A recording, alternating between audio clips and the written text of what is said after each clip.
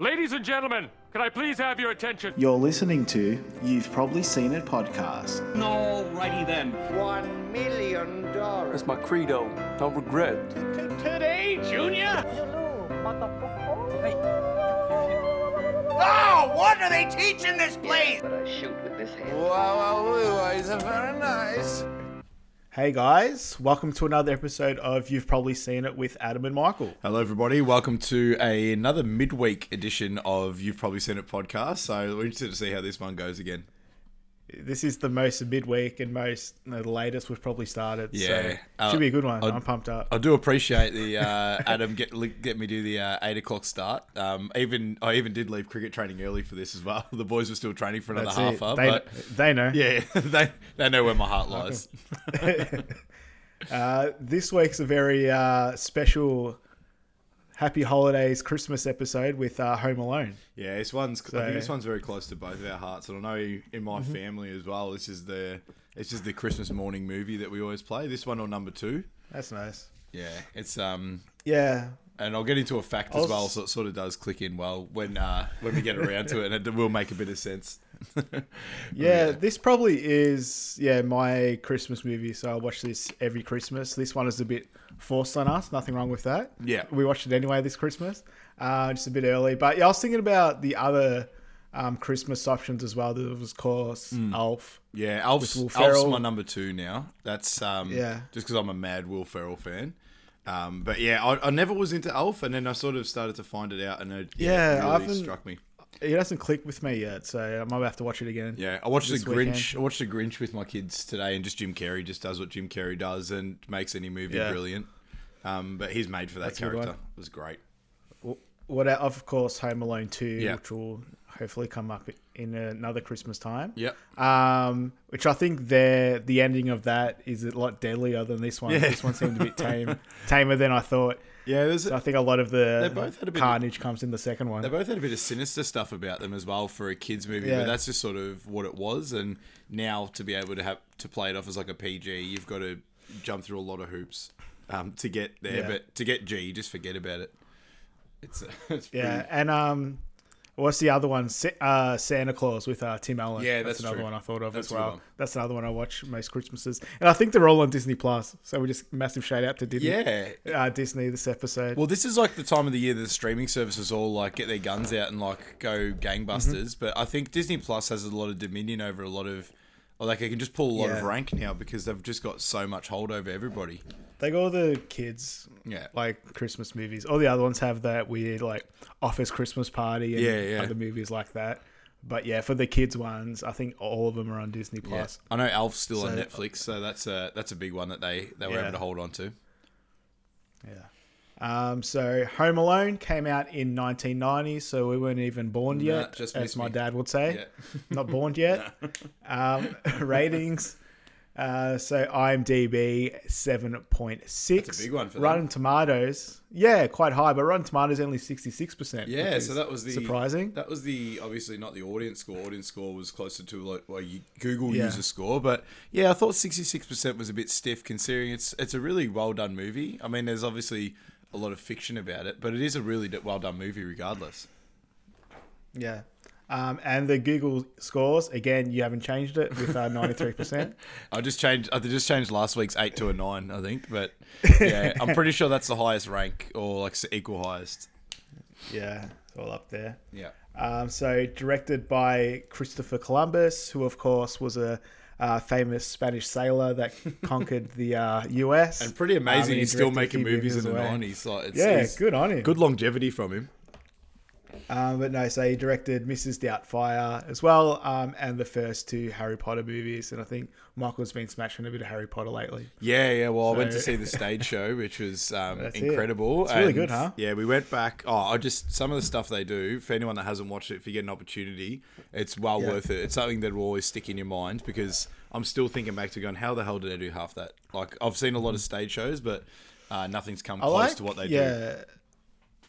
We're going on tangent mode, but I don't like musicals. They're kind of annoying to me, and I don't understand how people can just break out in song, but I don't mind a play. Like, that wasn't a musical at all, and all the stuff they do and how they do it is pretty amazing. I'm a renowned hater of the of the Wedding Singer musical. So I'll be brutally honest, that shit me to tears. But yeah, some musicals are right, like Lion King, just because it's like nostalgia. But was School of Rock good? Yeah, but it's closer to like the lower budget of the Wedding Singer. So that's why anything that's not really well advertised, I'd probably, if you're not really into it, I wouldn't bother. Yeah. So written by John Hughes, who did a lot of those sort of Brat Pack movies with Breakfast Club, Ferris Bueller's Day Off, and of course Uncle Buck, which has John Candy, who every line in this was just hilarious. Yeah. I think it was like really something for the older kids and parents. Yeah, it was John Candy's character, and there's a lot of connection with Uncle Buck in this movie as well, with actors too. So yeah, I think if Uncle Buck didn't happen, this movie wouldn't have happened. So there's a lot of connection there. Yeah, and then produced by John Hughes as well. And then we get into the actors. So, of course, starring Macaulay Culkin, the biggest child actor of all time, probably. Yeah. Smashes us again as Kevin McAllister, the main character. Is that John Mulaney, the comedian? John Mulaney? I'm not sure if he's a comedian, but he's more of the. I think he's the Home Alone. Not Home Alone. What's his name? Home Improvement son from with Tim Allen. So he was a child actor around the same time Macaulay Culkin was sort of coming up. I just sort of was. He's still around Hollywood, but all you see is just him a little bit run down and walking his dogs. So it's just like those paparazzis who just won't leave him alone, basically. But yeah, so I don't know. I'm not sure if he's still a comedian or anything, but I thought he was just more in the. I think we're thinking about two different characters. John Mulaney's like a stand-up comedian, and I'm looking up here, and apparently he did audition for Home Alone. But maybe you're thinking of Jonathan Taylor Thomas. Was I thinking about like him? The other one? Was I thinking about him? Maybe he auditioned too. I'm not sure, but there you go. Oh, yeah, I don't know. It wouldn't surprise me. Yeah, Taylor Thomas. There you go. Yeah. So yeah, John Mulaney apparently got it, or he was up for it, but his parents declined, which is shocking. Yes, showing how big this movie is. Spewing. Of course, Joe Pesci as Harry. And that could have gone to Robert De Niro, which would have been amazing. I think that would have been so good. Or John Lovitz, who would have been a bit too creepy about it. Yeah, I think John Lovitz. I think he knows what he does, but he's just that sort of. I mean, I know he'd probably be best from Rat Race and the Benchwarmers. Is the dad from the Benchwarmers? I always remember him as the horny guy at the start of Little Nicky. That's all I remember him as. Every time I think of Little Nicky, I think of that guy with the really deep voice that's the devil. Hey, what have I got to do? Yeah. I can't remember what his name is, but it just sticks out in my mind. Yeah. But yeah, Rodney Dangerfield. Yeah, Rodney Dangerfield, that's right. Yeah. Yeah, he's a legend. Yeah. I think he pops up in a lot of sort of Family Guy sort of nostalgia, like rip-offs. But yeah, John Lovitz and De Niro would have been very interesting to see. But De Niro would have been pretty similar to Pesci, I think, but Lovitz would have been a little bit different. I just love Pesci as like the little just hard man. It just like it would have been such a weird role for him from everything that he played. Well, he seems like a scary dude. He is. He does a bunch of mobster movies and everything. Yeah. And he just seems like a terrifying dude. I like how people hang shit on the 90s bad guys because like Pesci's like 5 foot tall or something, and he's like, this is what a bad guy used to look like. But having said that, I would not want to come up against Joe Pesci because he would beat the piss out of me. No, not at all. Daniel Stern as Marv. I think I remember him from Bushwhacked. I don't know if anyone ever has seen this movie. It's on Disney Plus as well. I'm gonna watch it on the weekend. Does a fantastic job in 1 and 2. Daniel Stern. Yeah, just his facial expressions. Yeah, overall silly. He's a lot more sillier than Joe Pesci. Yeah, there's a lot more. I will say that. Yeah, Pesci's. You think Pesci's like a genius, but then there's moments where you're just like, no, you're not. But Marv. Yeah, Marv's just that great comedy value throughout the whole thing. Mm-hmm. And he's like the one where you're sort of half rooting for him because he's just so lovable. Yeah, he's just a bumbling idiot that gets into it with his mean boss. Yeah. I assume Harry's the boss. Definitely. The brains of the operation. I think Marv would just be floating and doing really stupid shit here and there if it wasn't for Harry. Yeah. He'll still be a criminal, but not as successful. Yeah. I don't think. Of course, Harry and Marv being the wet bandits. Yeah. Or as I kept writing in my notes, the wet boys. Because I like that a bit more. Then we have John Hurd as Peter McAllister, Kevin's dad, the most not caring dad in the world. Like he doesn't seem like he gives a shit half the time. I think maybe he plays a rich dad really well. I got to give him credit. Maybe he plays that rich dad that's just sort of like, we'll be right. Sort of like, let's just get on with our holiday. And Catherine O'Hara as Kate McAllister, who does a really good job. Yeah, I think in this sort of shows it pretty real. And obviously, probably best known for her newest TV show. I keep forgetting what it's called. It was on Netflix, massively popular. Is that the one with Eugene Levy? Schitt's Creek. Yeah, Schitt's Creek. Yeah. Have you watched that yet? That's no, I haven't. Definitely good. That's a connection with Eugene Levy, Jim's dad. That's why we had to just do the crossover week to week. Yeah, there you go. But yeah, definitely worth a watch as well. I'll give you that little tidbit. It's an easy watch. It's just a really easy watch. Not much happens, but it's just a nice watch. We need a new easy watch. We just finished watching The Office for like the second time this year. Yeah. And then we tried watching the new season of Big Mouth. Yeah. It's just too much. Yeah, they've just went over the top. Season 1 and season 2, and then it just went like, holy shit, what are they doing here? Like, it was a bit much. Shane Monster just really turned shit on its head. I'm going to send a letter to Netflix and just tell them my feelings as a young Christian boy. Anyway, I'll let you take the summary. So this one's a little bit bigger, but an 8-year-old troublemaker must protect his house from a pair of burglars when he is accidentally left home alone by his family during Christmas vacation. There you go. So it's available to stream on Disney Plus, which we know they've got dominion over, so I don't think it's actually available on much else unless you want to rent or buy it. I think, they own it. Yeah. Disney own it, and it's their streaming service. Yeah. So I've got some little known facts here. So this one I had to put in for our heritage, being a Januszkiewicz and a Gorbatsky. So we've got Poland loves Home Alone. So showing of Home Alone have become a Christmas tradition in Poland, and its popularity has only increased. In 2011, more than 5 million people tuned in to watch it, making it the most watched show to air during the season. So really random, just Poland. You don't really, it's not like if it was like the UK's favourite one, you'd be like, oh yeah, but like Poland of all ones to come up. Yeah, good on him. Yeah, I'm wrapped and I'm proud. I'm very proud Polak now. So Home Alone was a Guinness World Record holder for more than 25 years. This is massive. In its opening week, Home Alone topped the box office, making $17,081,997 in 1,202 theaters. So the movie maintained its number one spot for a full 12 weeks and remained in the top 10 until June of the following year. It became the highest grossing film in 1990 and earned a Guinness World Record as the highest grossing live action comedy ever domestically.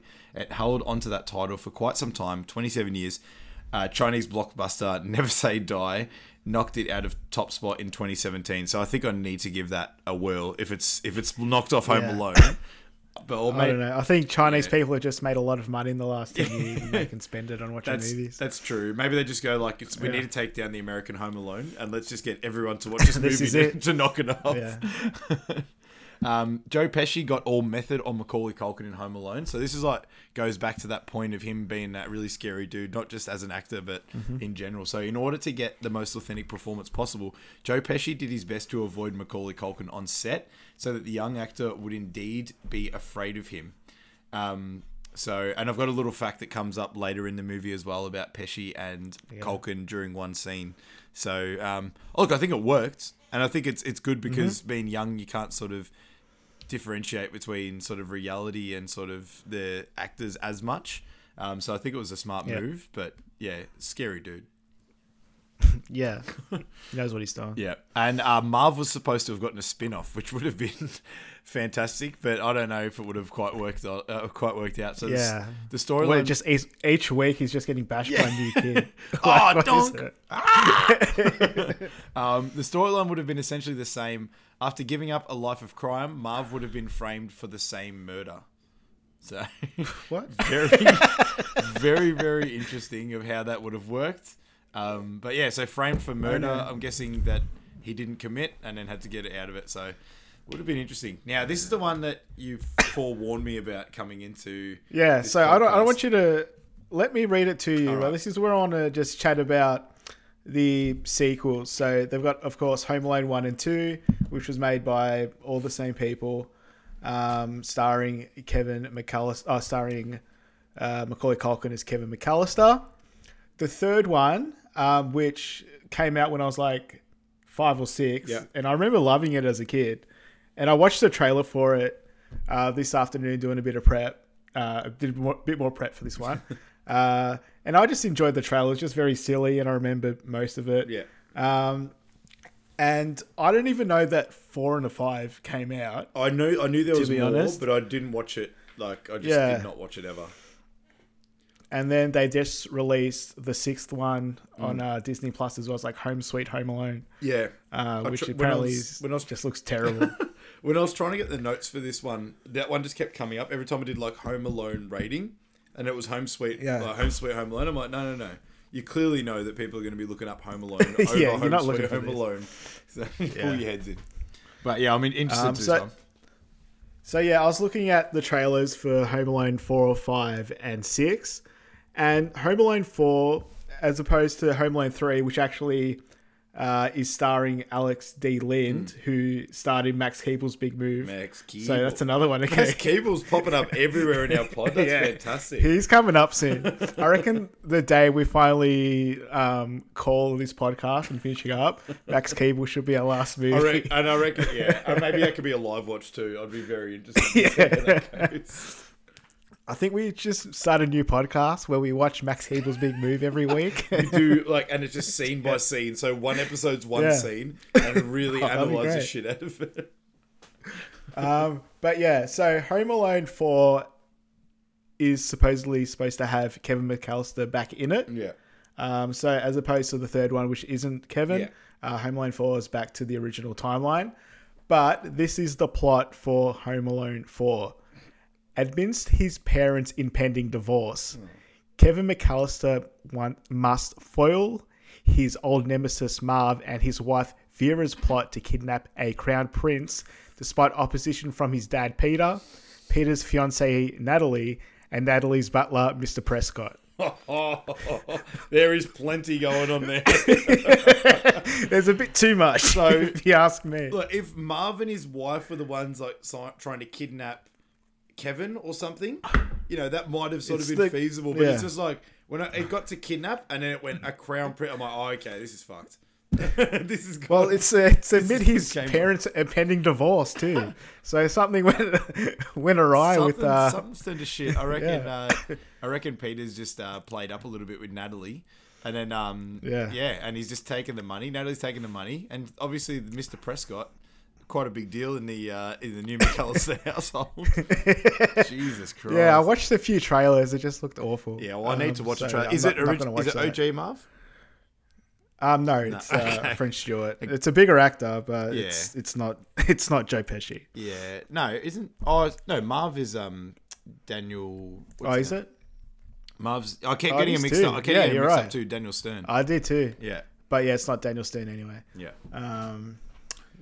Wow. But interesting. On that note, let's get into it. Now, I know we say this could be a quick one every single week. We say that either to ourselves or on air.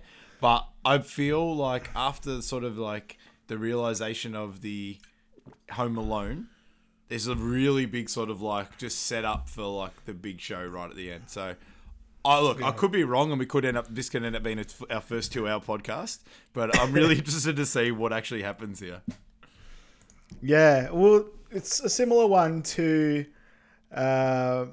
what's the movie with Eddie Murphy Coming to America?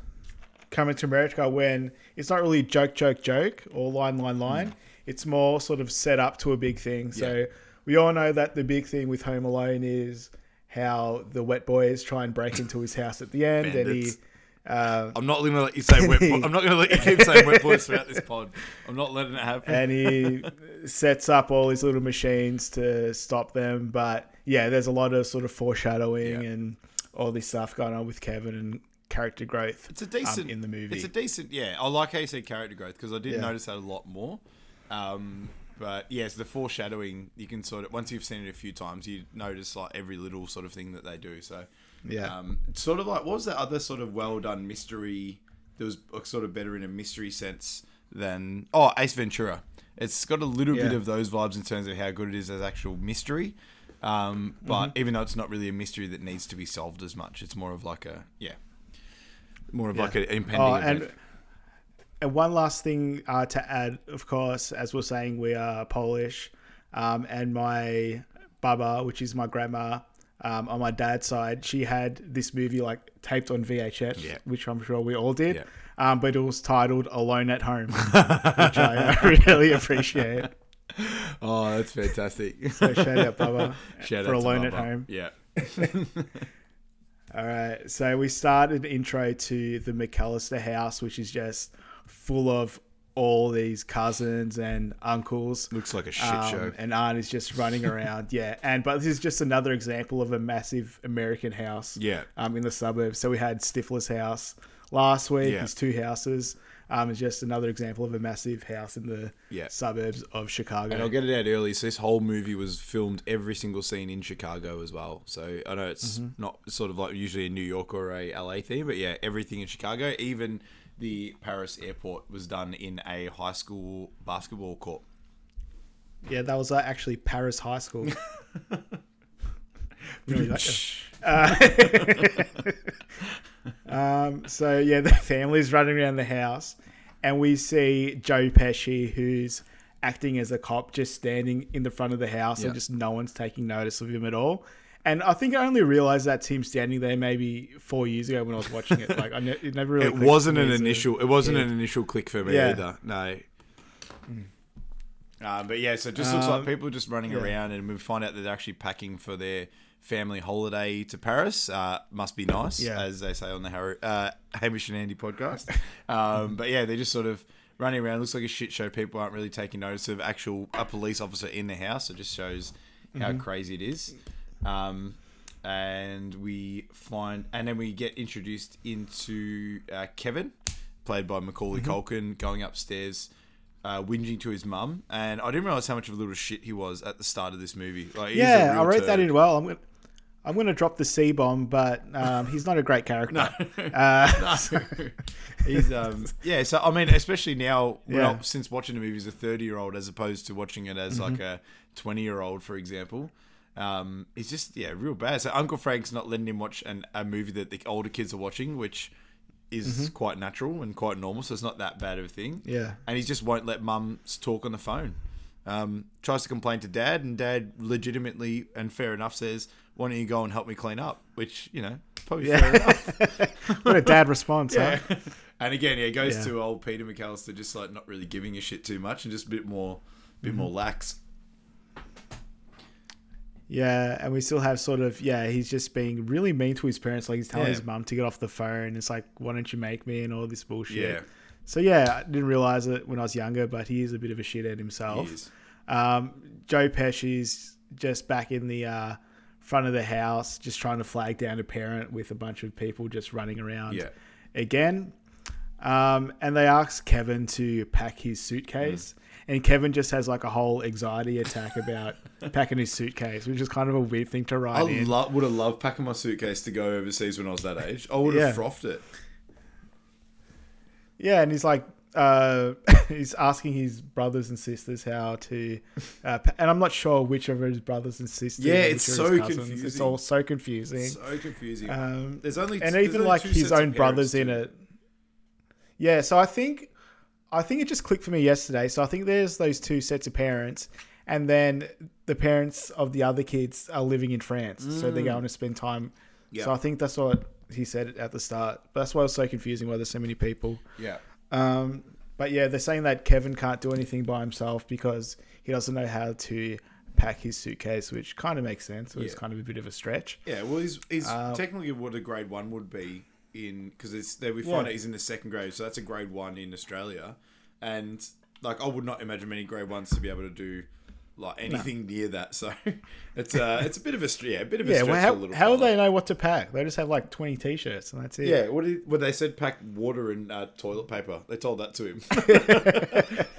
Cop that, Kev. That's pretty good. And on that note, we get intro to Buzz, which is Kevin's older brother, the one that we know that's a sibling. Yeah. He's just a classic mean older brother vibe. Yeah, like just the. I don't know if you had that you probably didn't have that as much, but really. I copped it. I copped it pretty hard as the don't hang around buzzed. Me, don't come in my room, don't do any of this shit. So I could definitely relate to Kevin in a lot of what was happening in here. Before that, Kevin cracked it. He goes, "When I grow up, I want to get married. And when I grow up and get married, I'm living alone." Yeah, that's is a good smart sign. That's a line still said in my household to this day. When I just like I don't know what brings it out. It's like, when I grow up and get married, I'm living alone. I'm living alone. Also, go back. They said he has to sleep on the fold-out bed with Fuller, which we do find out that Fuller is actually his brother, played by what's his name? I forgot his other. Anyway, he's obviously last name Culkin as well. I forgot what his first name. No, he's a big actor. I think it's Kieran. Yeah, that's right, Kieran Culkin. Yeah. So he's in the movie as well. But yeah, so the whole Fuller and the wedding the bed thing does pop up a bit as well. But yeah, so Buzz is talking to I'm going to guess a cousin. And he says, "Is it true that French babes don't shave their pits?" And then Kevin busts in. He goes, "Don't you know how to knock, phlegmwad?" And he goes, "Can I sleep in your room? I don't want to sleep with Fuller. He wets the bed." He goes, "I wouldn't let you sleep in my room if you were growing on my ass." Pretty good line. Classic Buzz line. And then we get into the whole old man Marley story when they see there's some old dudes salting the sidewalk, which I'm guessing it just melts the snow. Like just melts the snow. Yeah, I think so. I don't know. We never really had to experience any of that in Melbourne. But anyway, Old Man Marley, the South Bend shovel slayer. It's pretty sick, man. That's pretty good. We find out, so he killed his whole family. He keeps him in the salting bin, so you already know it's pretty much bullshit just by the way that it's said. But I wrote on here, everyone had like a scary neighbour, and there was always like a bit of a myth about those characters. So when we were playing cricket, there was this one house that you just did not want to hit the ball into because we called her the witch, and it's like the witch will get you. So whenever we played front yard cricket, if it went in there, like you have to sprint in, get it, and piss off because you do not want to mess with the witch. And it's funny how things work because now I've got one at my parents' house. She's like the nicest lady on the whole street. So it's funny how these things turn around. Yeah, you probably just saw an old lady once. You're like, "Oh, that's a witch. That's it." Nah, I think she was a bit of a bitch, but anyway. So you're hitting. You're hitting balls into her front yard. Oh, come on, mate. Oh, mate, we're kids. You know, you think it's a bit of fun. You think, but still. But yeah, I know what you're saying. Yeah. So yeah, he's sort of the myth in the neighborhood that this old man, he's a murderer and he murdered his whole family. Yeah. And Kevin is quite terrified of him, which leads into the rest of the movie. They close even when they close the blinds when they see him, so he sort of knows that people are scared of him. He sort of looks at him, but he's like suspiciously just looking at kids. Yeah, he's got the big ass. Like, you can't be doing that. And like the scruffy beard, and an old dude. Like I'd be scared too. Yeah. So back to Joe Pesci, trying to find out where sort of the family's going and everything, and you got Fuller. And I assume one of his cousins just staring at Joe Pesci with their eyes and mouths open. Yeah, I just did the open mouth stare to the cop, and it was just like some little girl with like frizzy hair and mouth open and eyes like staring. It's very well done. But yeah, it just goes to show someone that has no idea about kids is just like asking questions to them without actually knowing who it is. You're not going to get anywhere. So Also, the little Nero's Pizza rocks up and knocks over the statue, which is a bit of a sort of an ongoing gag throughout the movie. Yeah, it just sort of like breaks the movie up, if anything. Shows the appearance of different characters. But yeah, anyway, Joe Pesci just tells those kids to scram, and the pizza guy says to Pesci that they've got to pay $122.50. So I counted. I thought it was so cool. I was like, this is the maths that I'm going to do throughout the whole movie. I'm like, yep, divided by 10, $12.25 a pizza. I'm like, that's the math.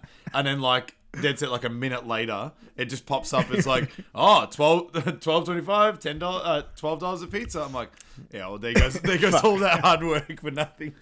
Yeah. I thought I had it good. But yeah, we get intro to their Uncle Frank, who is a massive cunt in this, and he's more of a cunt in the second one. Well, he's just a pest. I actually put him down as my MVP.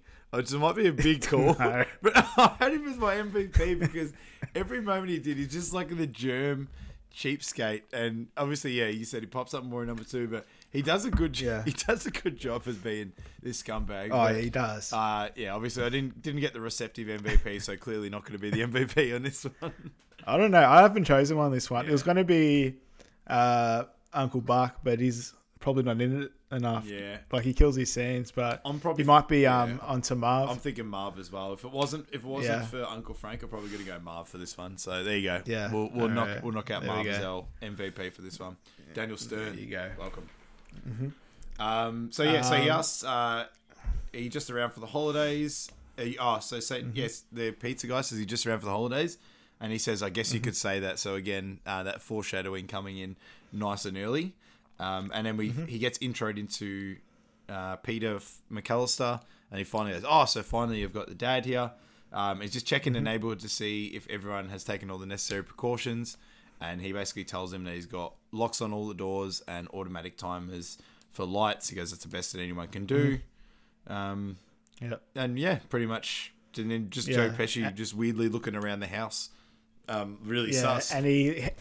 And he lets them know that they're leaving at 8 a.m. the next day to go to France to see his brother for Christmas. Yeah. And then we're in the kitchen with the family just all smashing pizzas. And the first line... And Buzz is eating pizza... Yeah, you go. Like Buzz is eating pizza like a maniac. Yeah. He's just like pushing it into his face. He's just being a dick. He already knows that Kevin wants that plain cheese pizza, but he's just being a dick. Which, what we would call a margarita pizza, I'm finding out more as well.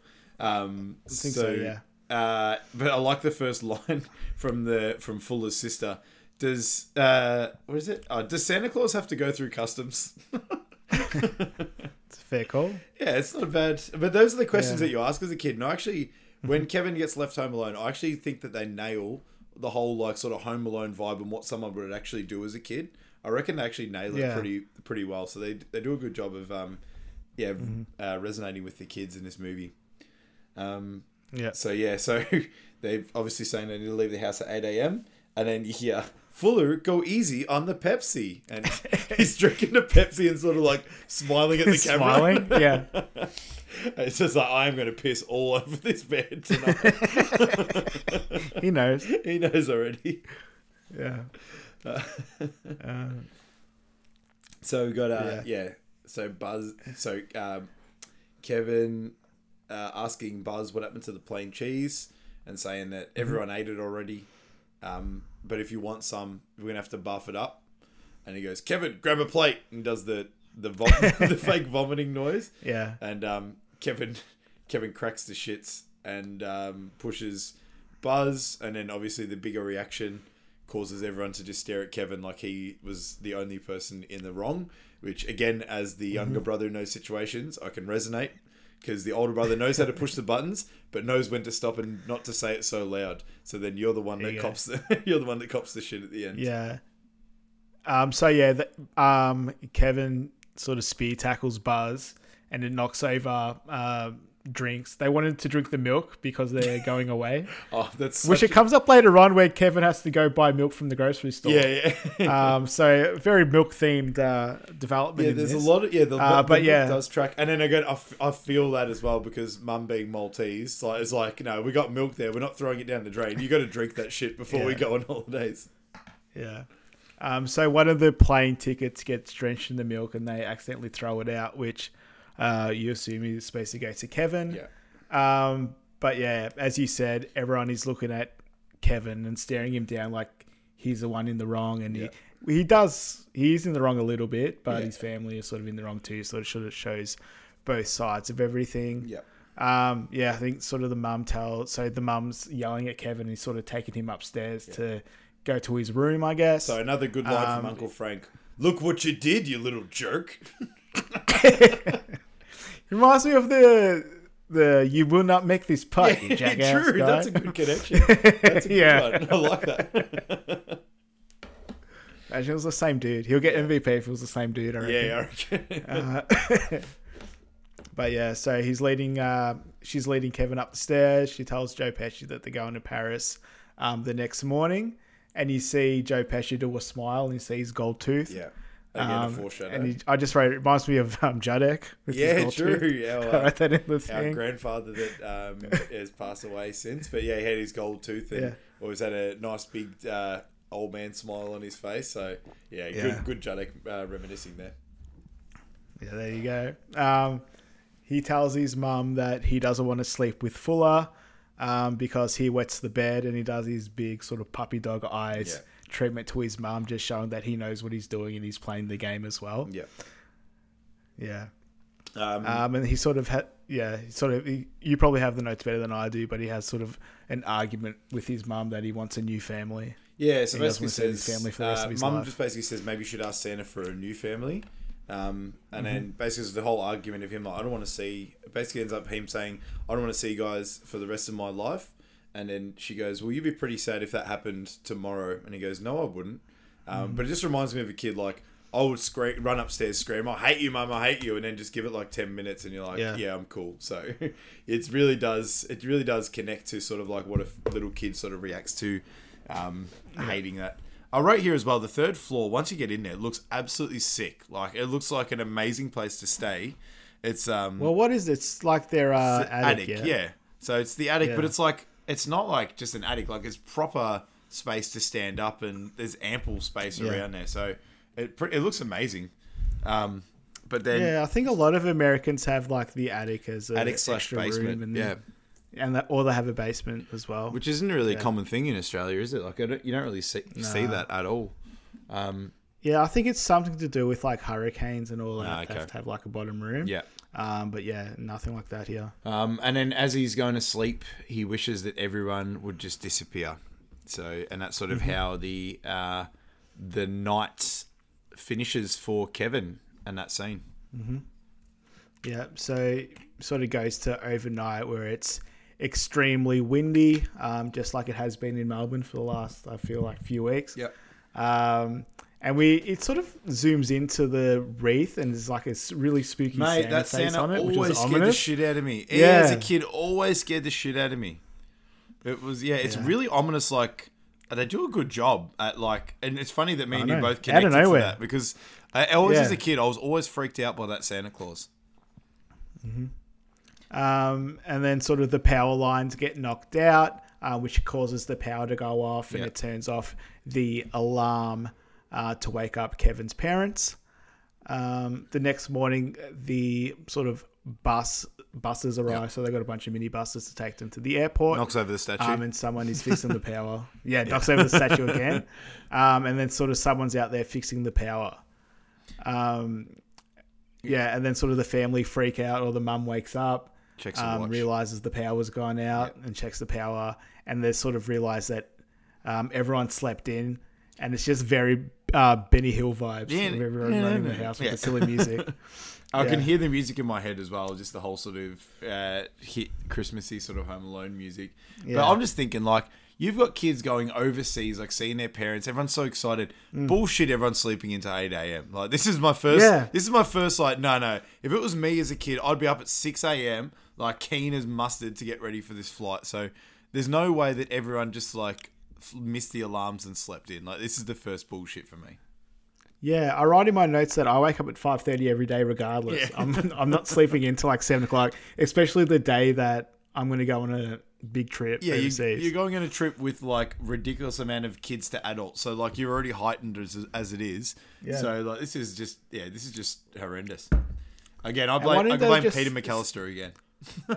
Why didn't they just set alarm on their mobile? Yeah, I know. Stupid. Like, I mean, idiots. Silly. You just tell your iPhone, you just talk to Siri and you go, hey Siri, set an alarm for 6 o'clock. Jesus. Anyway. It's like they're living in the 90s or something, these Muppets. Embarrassing. So we get introed into the annoying kid asking hundreds of questions, which I'll say it now, Steve Hibbert. is the annoying kid. His name is Mitch Murphy, played by Jeffrey Wiseman. But this kid has always stuck out and he also plays a big role in this movie too. But not in the movie for a long time. I know, Adam, you've said that as soon as you're putting in the notes for these, and you messaged me and said you've got a Hall of Famer, so I'm looking forward to this one. I've got a good one. It's coming up. But yeah, I thought we might have crossed over with Mitch Murphy because I thought he might have been a good one. But he's got a lot of lines, but he's not in it for long, and you probably won't even recognise his face if you saw him again. So I thought he was a pretty good hit. I think of him, he's just like a generic blonde kid. Yeah, with a beanie on and mittens. Yeah.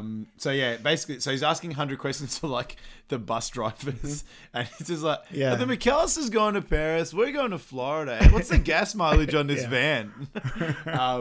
But yeah, inside everyone's just scrambling to pack to that music again, and they're making their way to the vans, and the oldest sibling or cousin or whatever it is. I wrote down sister ? Or cousin is counting the kids. She's probably like something along those lines. She's probably like 18, 19. Looks very mature compared to everyone else. But she's doing a head count, and annoying old Mitch Murphy is trying to go through their bags it's like getting a camera out and stuff. And what's he doing? So she basically touches him for the head count and thinks that he is Kevin, and just because they're in a scramble, sort of that's the way it is. So they counted, and they're all on the bus, think that everyone's counted up. And then Frank being negative as shit, going, we're not even going to make the flight. We're not doing it. So it's just his character really does. He could have woken up early. Yeah, this character really does rub a lot of people the wrong way. The guy, sorry, go. What? Yeah, no, I think you were about to say it. So the electrician says that just before they get into the car, and Mr. McAllister's not really paying attention, but they say that he's fixed electricity, but the phone lines are all messed up and won't be fixed for several days. Yeah. So again, just which of course plays into setting that Kevin. up. And then I've got here the song "Run Rudolph" because I think that one might make it in for me because I don't really that's not really a Christmas song for me, but I reckon for in terms of how Christmas carols go, that's not bad. Mm-hmm. Run, Rudolph! Santa's gonna make it to town. But and then some more sort of Benny Hill silliness of the family running through the airport, and they sort of say they finally made it to the the gate. Just in time. Call it and they just make the flight, of course, and they just sort of walk on, like no security checks or anything. You just made it. Like she's really happy too. She's like, you just made it. I'm like, bullshit. You're standing at the front there going, oh, you made it. Okay, hurry up, get in. And she goes, just choose any seat that's free. I'm like, I don't think it works like that. I think is what she's saying is like, there's no chance that anyone could be later than you. So whatever's free, they're your seats. Go for it. Yeah. And the family even say, we made it. I hope we didn't forget anything. Yeah. So, they a lot of setting up. And then as soon as they're getting in, the parents are in first class, which I think like I would feel so uneasy being in first class and having like all of the kids back in the coach. Like it's loose ass. And then Uncle Frank is his Uncle Frank? Uncle Isn't he just like ordering drinks?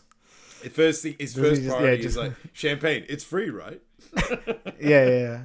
This is where I wrote MVP, but I'll wear this one. You could get Gerald G. Bammon, by the way, just if anyone's if anyone's still interested in hiring an Uncle Frank in future. So sort of like the plane's taking off. She's saying like, hurry up and put your seatbelts on. He's like, champagne, it's free, right?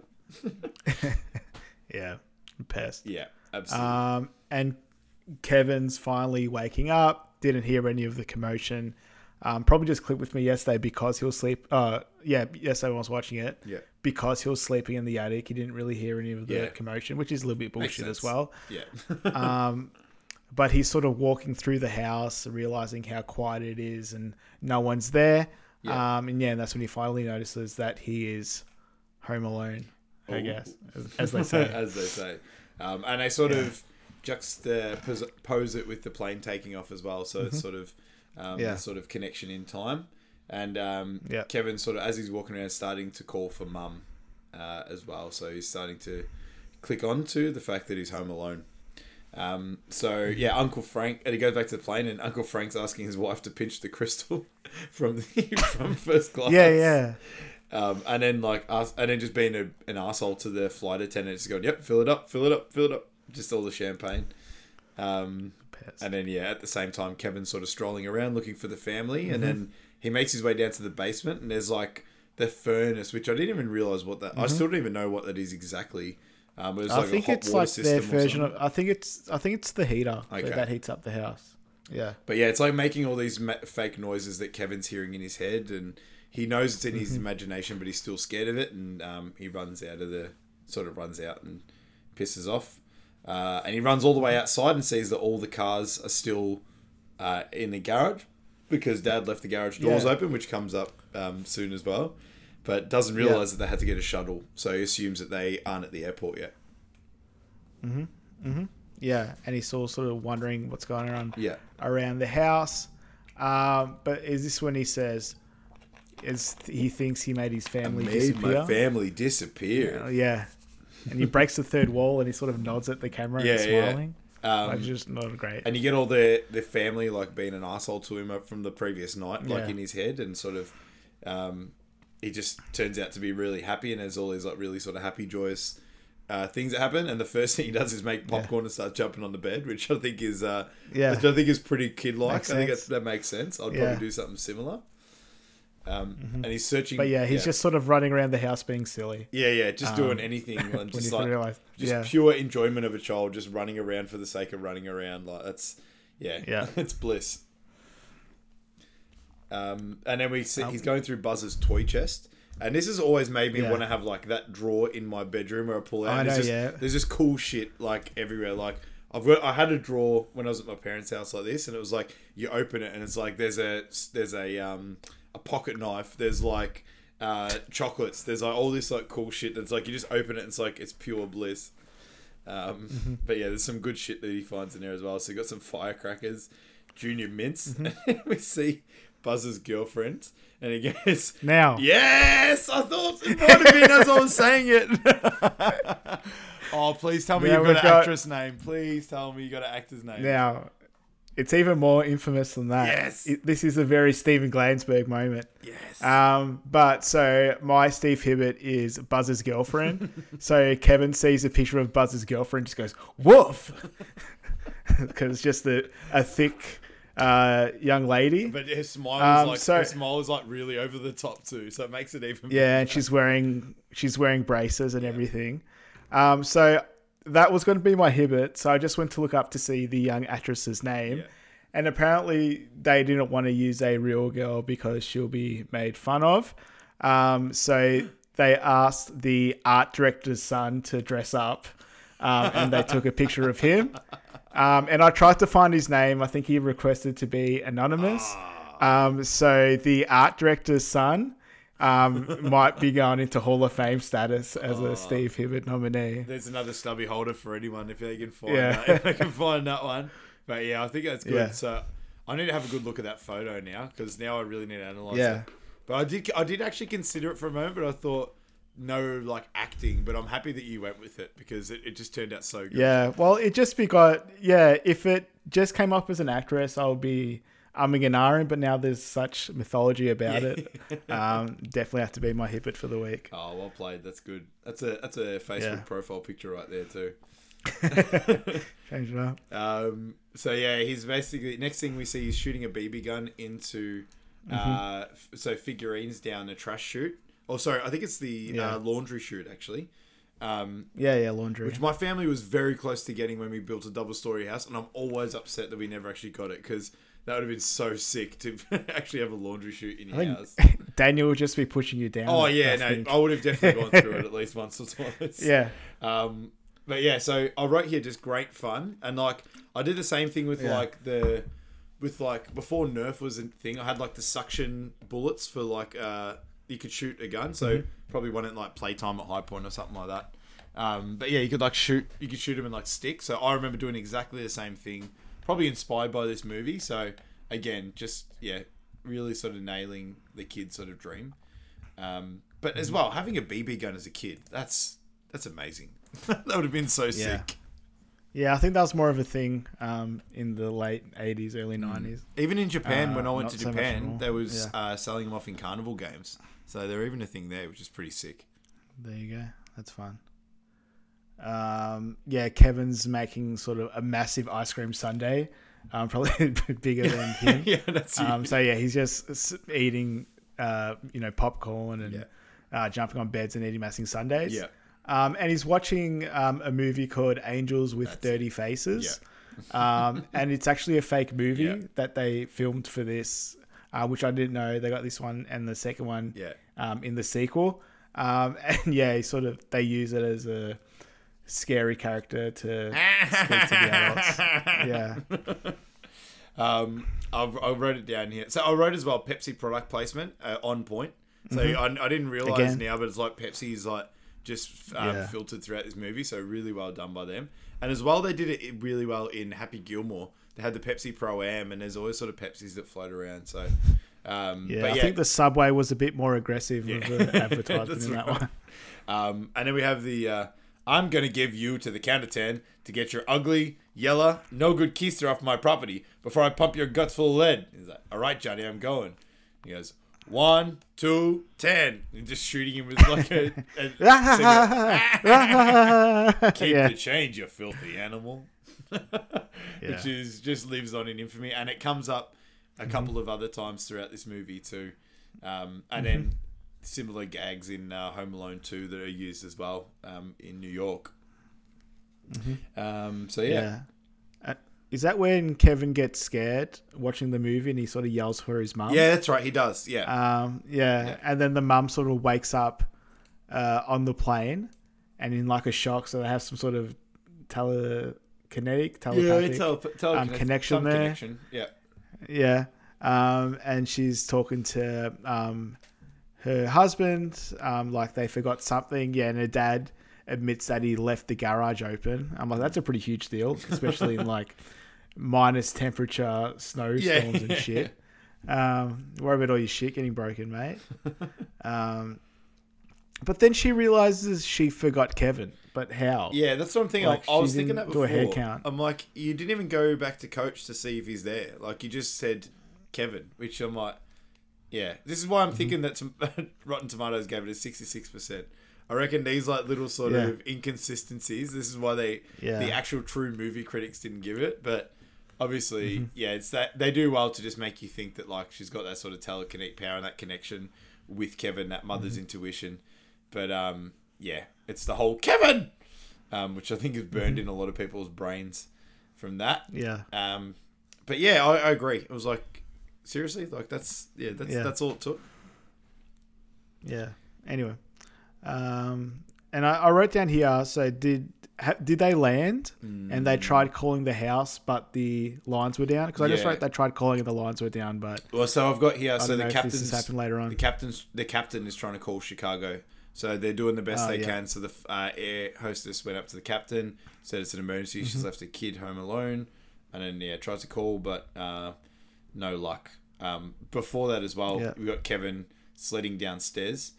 Which again knows what kids would do. I remember doing it at one of my friend's houses with like a single mattress. It was fucking sick. I'm gonna say it was amazing. But yeah, and you didn't go all the way out the door either. Yeah, no, I didn't get that far. I think it was around the corner, so it would have been impressive.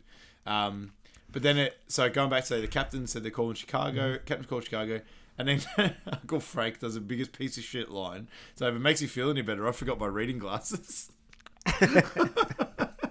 Maybe we do give him the MVP. Mate, we'll change it up. I think he gets it. I'm telling you, he gets he it. Actually, he doesn't have much. He sort of stops here, but he has. Yeah. He definitely makes us laugh in terms of like actual delivery of a line. So I'm happy I could turn it around, but maybe we'll have to do it. Maybe we'll have to do a duel for this one. We'll have to do a duel. We said Marv. Yeah. Maybe I'm happy with Marv and Uncle Frank. All right, we'll do two. Yeah, we'll do a two for. Then they deserve it. Yeah. The next scene, we get introed to the Wet Bandits. So Harry and Marv are in a van, and is it Harry? He knows the schedule of when all the lights are automatically turning on in the neighborhood. So all these rich families have gone on holiday for Christmas, and they're going to break into all the houses and steal all their shit. Yeah. But he mentioned that he sort of cased the McAllister house, and that's the silver tuna, as he called it. So that's the house they want to break into first. And I like how they do a little crowbars up. That's their like salute to start robbing. We've got our fast bowlers. We've got a fast bowler salute when we get wickets. We do the 2 fingers up for the seam across. That fast bowlers there salute. You go. So yeah, they're trying to burglar. They think it's actually. I forget this, but they actually try to burgle the McAllister house first. I didn't know that either. I thought it was the other one. So they find out they're trying to sneak in, and then Kevin hears them. So he quickly runs to the back of the basement and flicks the light on. And obviously the light in the basement, they sort of like freak out. Like I thought they weren't home, and they just bail to sort of like regroup and work out what the hell's happening. Yep. Yeah, and he sort of gets spooked and he goes and hides under his parents' bed, which kind of makes sense. Yeah, I would do the same. I would have done the same thing. Yeah, I'll do that now. I probably would have hid in the bed before turning on the light. Yeah, it wouldn't have ended well, but yeah, lucky you did that. Yeah, so they finally land in Paris, and of course the mother's first instinct is to call back to Chicago to see if Kevin's okay. Yep. And we have that lady speaking on the payphone in French, and she's just going nuts on it, and they finally kick her off, and she starts talking to a random guy in French. Hello? It's like, she'll call you back. Yeah. But they gives the quarters to the family and just tell them to call everyone they know. Yeah. Yeah. And I imagine as well, I don't know why I thought this, but I'm like, they would have to get European cents like really early, because I don't reckon they would have taken American quarters in the payphone. Another thing I was thinking about, they would have to quickly get some change broken up here.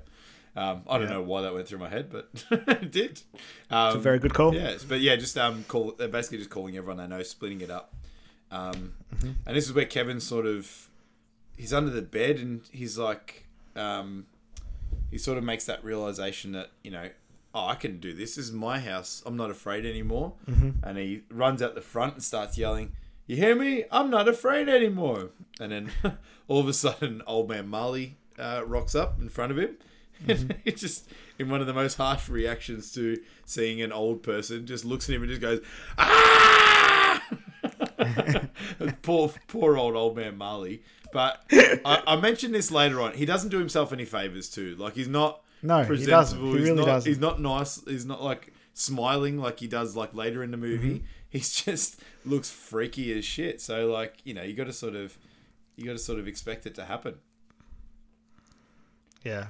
The next scene is the family his mum calls the police station, like their local police station, and just wants someone to go check on Kevin. But they have to go through all these bureaucratic questions and changes over to different departments to get someone to help, and you assume the police will care more, but they really don't.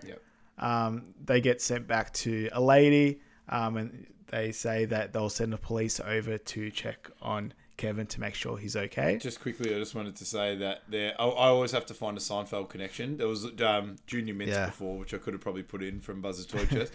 But the actor, this is the Kramer actor, so not the one that plays Kramer, but like the guy that plays Kramer in this pilot in Seinfeld is the guy from the Family Crisis Intervention whatever unit. So I had to just chuck in. And there is one more Seinfeld connection that rocks up later. There we go. Yeah, cool. Yeah, I remember that guy's sort of face. He's sort of a little weasel. Yeah, he does have a bit of about him. Actually, is that from Billy Madison? Carl? It is. Oh shit, it is too. Larry Hankin. There you go. Yeah. It is. Yeah, there you go. So there you go. I didn't even make that connection in the first one, but he looks a lot more presentable. Yeah. As Carl. He does. But basically, so there's knock at the door from the police, and because of everything that's happened, Kevin is just too scared to answer. So because of that, the police tell them to count their kids again, which is such a douchebag thing to say. I know, yeah. What an arsehole. An absolute arsehole. But yeah, so basically the cop doesn't think he's home because he's too afraid. And it goes back to the airport. There's a lot of sort of toing and froing at this stage, and all flights to America, we find out, are booked, and there's nothing for 2 days. And Kevin's mum basically says she'll wait on standby during that time, while the rest of the family goes and checks into a hotel. Yeah. And the dad doesn't care. He's like, just gives her a kiss, and he walks off. Yeah. And then we you care about and this. I think we hear bells will be ringing. Yeah. So very positive. Yeah. Even though your kids home alone. Yeah. The next one's like a classic scene. Kevin's just finished having a shower, and he's just talking about how well he cleaned himself. He's like telling him all these little things. I don't even. I do this when I'm cooking sometimes. I do the fake cooking show. So it's like the infomercial. Yeah. But yeah, the classic thing of him putting on aftershave and he does his massive scream. I didn't realize how many screams he does in this movie. Yeah, Probably he does a bit too much. Yeah. To be honest. Yeah. But I don't. Is ice cream? What am I talking about? Is aftershave that bad? Like as like maybe it's just old old aftershave, or I don't know. Because he didn't shave. Wouldn't it hurt if you just shaved? Because your pores, maybe your pores are a bit open because you just had a shower. Yeah, maybe, but like it wouldn't be that bad. Like I reckon he's putting it on a little bit. Yeah, it's a bit weird. Yeah.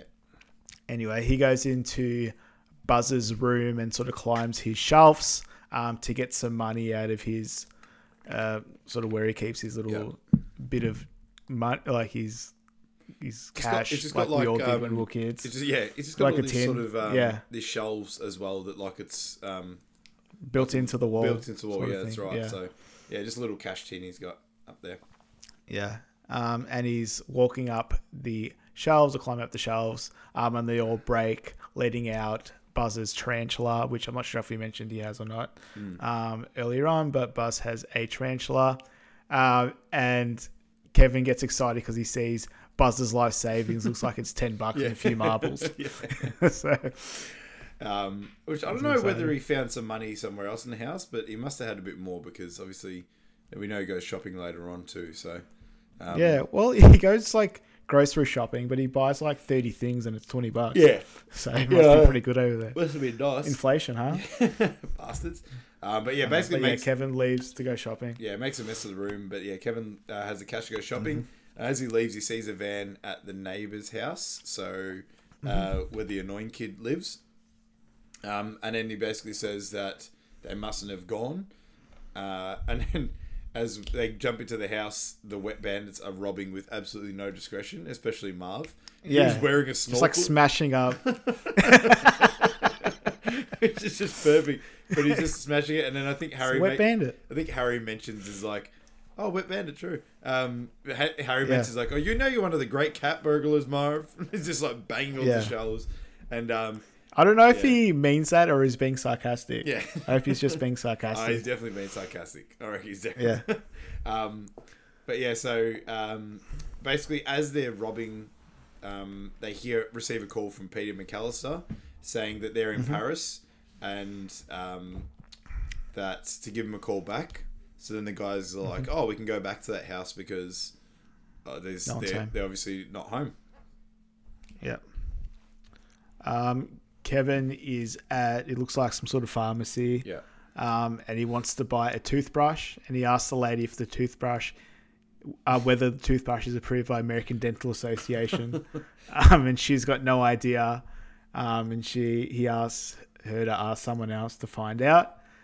And this is where we have old man Marley in the store doing himself no favors whatsoever, just staring Kevin down again and spooking him. Yeah. He's like, and he's sort of got he's got a bloody hand as well, like all bandaged up. So he's really freaked. Really freaked. And I wrote again, dude is being unnecessarily creepy now. Like it's just gone too far. And but you think as well, like you might want to come up to him and say, "Are you okay? Like I've noticed you've been out by yourself lately. Like is everything all right?" But no. But yeah, Kevin's scared and basically backs away. And as he's backing away, they sort of think that he's shoplifting. And then he just sort of decides to just keep running because he's already found himself in that rut and he's like, I can't go back now, which is a very kid mentality thing to do as well. Like, I just got to keep running. So he basically bolts away and there's a cop. The shopkeeper says like he's a shoplifter and then he's sort of running around and doing a slide. And she says... Like, Jimmy, stop that boy. Some guy called Jimmy, pretty close to being a hibbit, to be honest. True, not bad. Yeah, just the guy that plays Jimmy. But yeah, just as that Jimmy stopped that boy, and some and then he calls 15-year-old kid starts chasing after him, and he calls out shoplifter, and there's just some fat ass policeman trying to chase after him. And he does does the slide on the legs going past all the hockey pucks when they're playing on the ice, and basically gets away because the cop was never going to get him. Yeah, and we go back to the Sticky Bandits. Oh, the Sticky Bandits from the second one. I apologize. The Wet Bandits leaving the house, and Harry, or is it Marv, leaves the tap on. Yeah. And that's the calling card. Clogs the sink as well. Yeah, and it shows the house in the next at the end of the movie. But yeah, that house is fucked. Like structural damage. Yeah, that's you have to knock that down. That would be a knockdown job. That's a real dick move on Marv's part. But anyway, they're leaving, and they nearly run over Kevin, and they sort of stop right in front of his face, and Kevin's sort of spooked again. And does he realize that these are the guys that are trying to break into his house? I'm pretty sure he does. First of all, Marv goes, "Sandy, don't visit the funeral home, little buddy," which is a pretty good line, I reckon. And anyway, so Harry's just sort of like, it's okay, don't worry about it. Merry Christmas. And he gives him a smile, and then the golden tooth flashes. So then there's that connection. And he realizes that, I'm in a bit of trouble here because these guys know where I live, and all just sort of the penny drops. So, and Harry's going, why is he looking at me like that? And he couldn't make the connection it's him because he's seen hundreds of kids that week, so he wasn't sure if it was what house it belonged to. And he said, let's just follow him. So Kevin's walking, and then these guys are like trailing in a van like 10 meters behind, like the same pace. I'm like, why wouldn't you just wait till he goes around the corner and then maybe start driving so not to build suspicion? But that was a really stupid move on their part. But they keep following him, and then Kevin basically hides in a nativity scene at the front of the church, which is a very smart there's a move. lot of weird like Catholic church themes going on, which I don't know if he's on purpose or not, but very weird. He sort of just hides in the nativity scene at the church, and I just wrote a lot of this movie is Kevin just running around so far. And basically says when those guys come back, I'll be ready. So we sort of like get there, so getting ready for this like sort of robbery. And again, a lot of this is just sort of build up stuff from this part here until we sort of get to the robbery at the end. So we're back at the McAllister house, and the guys are casing it again, and Kevin's obviously aware that they're going to case it. So he did the very famous, I'm not sure what the song was, but whether it's Rocking Around the Christmas Tree or not, but there's music, and then all the house's lights are on. He's got fake dummies galore, which I don't know where the hell he's getting these from. And he's got Michael Jordan on a train, which is pretty baller. The cardboard cutout. And again, the Chicago connection. Yeah, how do you set this all up? Is this some sort of engineer? What's going on? Especially like the end of the movie too. Like the train tracks with the Michael Jordan, probably plausible, but then there's like all these fake dummies like everywhere. So very. Like, they're all like dressed and doing different movements and everything. It's it's like I couldn't even set that up like now if I wanted to. But there was no chance. So well, credit to him if he's got the brains. But they basically the guys decide to bail for the night. The burglars. And if I wrote here, real burglars would surely just go, you know what, this house, it's not worth burgling. Maybe we just got our lines crossed. But obviously a bit of fiction movie coming in to there. The next scene, so it's in Paris with Peter and the rest of the family, and I like how they're watching Angels with Dirty Faces, but in French. I think that's a good touch. I never actually made that connection. I've never actually made that connection. Yeah, so good pick up. So good. And it's just talking about the family, talking about how Kevin's home alone and Buzz doesn't seem worried about him at all. Just saying a few days by himself will, smarten him up or mature him up. And he's like, no, he's just an 8-year-old kid. Like, I can't imagine me in grade 1 being home alone. I would I don't know what I would do, to be honest. But basically the sister's worried, Buzz isn't. And he does something good, which is just like a little subtle line where he goes, so I don't think anything's going to happen because A, I'm not that lucky. 2, we have smoke detectors. And D, we live in the most boring neighborhood, period. So again, going from A to 2 to D, I think was a nice sort of subtle way of bringing that in. But we flash back to Kevin in the house, and it's another pizza delivery from Little Nero, same dude, and again knocks over the statue. So another little connection, and he's basically using the movie to talk to the pizza guy. So a very bright kid. And he says that the pizza's $11.80, and this is where I'm happy I did my research, because the last pizzas were $12.25, and as you can't tell me that a size difference of 45 cents would ever make sense. So they stuffed it here, and I caught him. I reckon, unless he's ordering different times, and there's different, but it couldn't be. So I don't know. Well, maybe it was the cheese pizzas less expensive. Bastard! You got than me. the other ones. You got me. I'll accept that too. That's a good answer. Yeah. That's a good answer. Well done. Yeah. He gives him $12, and then that's where the line "Keep the change, you filthy animal" comes up, which is it's almost like they made up this movie for the movie. True. Oh, and they made it up too. Yeah. Oh shit. And then basically he calls him a cheapskate, and then he goes, "I'm going to give you to the count of 10," and then the classic gunshots. Gunshots firing, like as if you're gonna do that to a pizza guy and he's not gonna say anything or do anything to the cops. So nice one. And then I feel with Kevin on this one, because it's the lovely plain cheese pizza just for me. That's me on a Friday night when the missus goes out. I'm like, that's a plain cheese pizza just for me from Speedy's Pizza on Ballarat Road. So if everyone wants a good margarita, Speedy's Pizza, Ballarat Road in Braybrook, get on it. Trying to get another sponsorship. That's a stretch, that one. There you go. Oh, it's a lot closer than the other ones we're trying to get. There we go. And then sort of flashes to Kevin's mum in France, trying to get tickets to any town in America. And she's bartering with an old couple, saying that she'll give him a watch. And like, is it a real Rolex? Like, no, but you can tell. So no one else is going to tell. The earrings, I'm not sure what else, a purse or something. And do you know what the Seinfeld connection with the old couple is? I know the old guy's like a big actor. Yeah. So it's him. He plays when they all look after an old person as like a bit of a, here Elaine has the goiter chick. Jerry is looking after this guy, and he's the real negative guy that has the African housewife, and says like she does voodoo dances, which is a bit out there anyway. But yeah, this is a deep cut, Michael. Yeah. Very deep cut. This is that's the Seinfeld connection. So I'll just leave it there. There you go.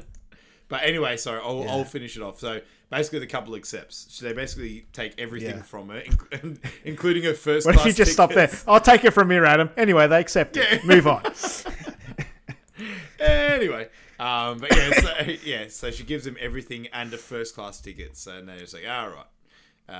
But yeah. So the next one's basically Kevin watching some TV, and he's missing his family, and he's wanting him back at this stage because he's sort of had enough.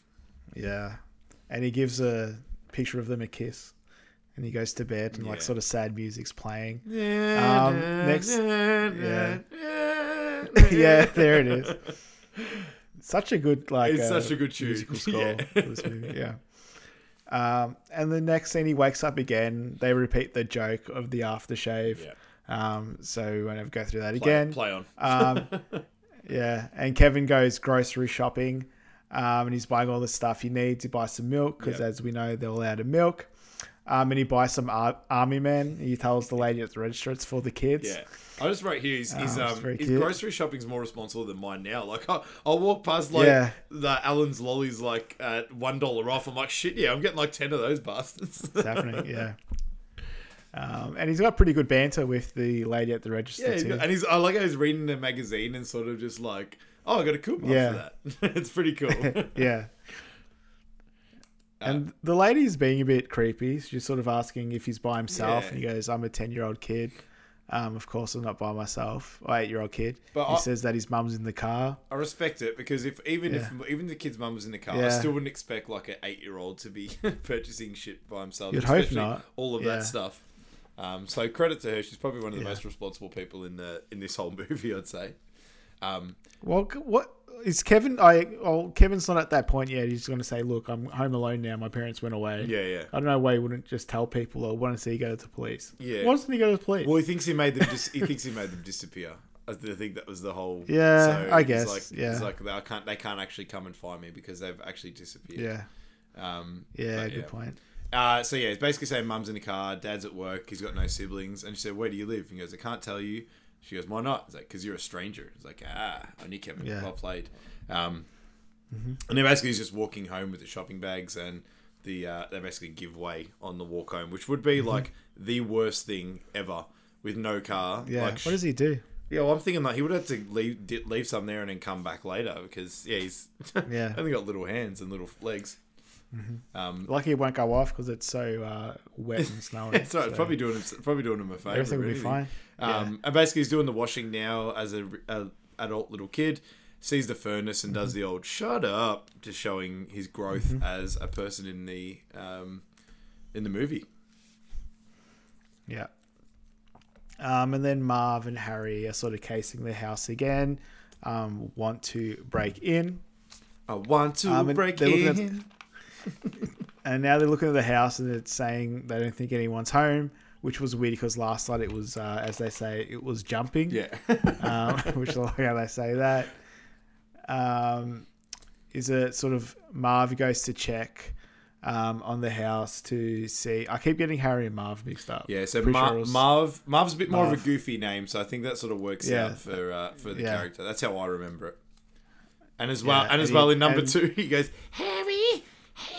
Yeah, that's how I remembered it too. I wrote it down the wrong one, and I thought, no, I remember that the Howie. Yeah. So I have to change that.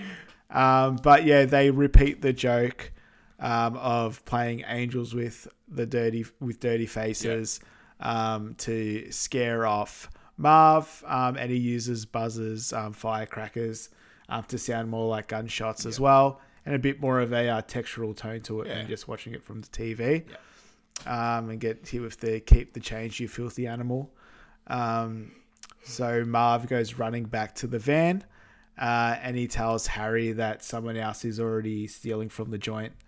But Harry, being the tycoon he is, he says, "Let's stay around to find out who this Snake guy is." Yeah. Because they couldn't really picture who Snake was. And he knew they've heard his name, which is probably thinking about the movie. And he knows that if they get done for the other things, they don't want to get done for this one, so they sort of go back. Well, this is like Harry's sort of next level thinking, but it's I think he's a bit inconsistent as a character because he gets real dumb in some ways later in the movie. So yeah, he's pretty clever. Yeah. Next scene's them trying to get on. What's her name? Rose trying to get onto a flight. Is it Rose? Is that what? I don't think so. No, I think she plays Rose in that other show that I was talking about. Kate. Kate, there you go. So yeah, I think I wrote Rose for the rest of this.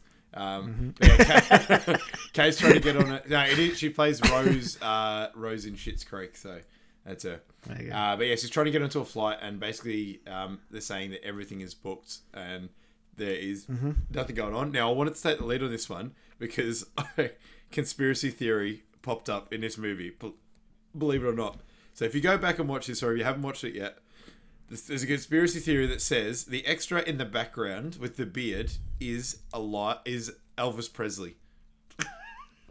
So all right, I have to watch that back. Yeah, so even if like you look this up, because they probably do have pictures, it doesn't look like him. It's just like it does not look like. Like I mean, it's 90s. Who knows? It could have changed. But it's just a dude. Like it's just a dude with a bit. But there's like a conspiracy theory that this is Elvis Presley. He's alive, and then I heard like someone in like a Reddit post like, yeah, that's something that Elvis would do because it's like real. Like, piss off, man. Like, come on. How would you know? But yeah, so it's definitely worth a look. That's a fun fact, Bart. Yeah. But then anyway, she says she's like, I've been to this place, and like, where am I now? So she's been. Yeah. She's been from Chicago to France to Dallas. No, she wouldn't have been from. Chicago to France. Yeah, from Chicago. Yeah. To France to Dallas, and she goes, "Where am I now?" And they're in Scranton, which is PA. Yeah, office from the office. Office connection there. That caught me off guard. Yeah. Yeah. And it's basically just not giving. She's not giving in. Like they're saying, we've done all we can, and we can offer you this, and she's like, just basically not giving in, and she's basically like really desperate, and intro to Gus Polinski, the polka king of the West. The Midwest, yeah. Yeah, the Midwest. So she doesn't So there's no flights to Chicago, and John Candy, who plays Gus Polinski, another Polish connection, I believe.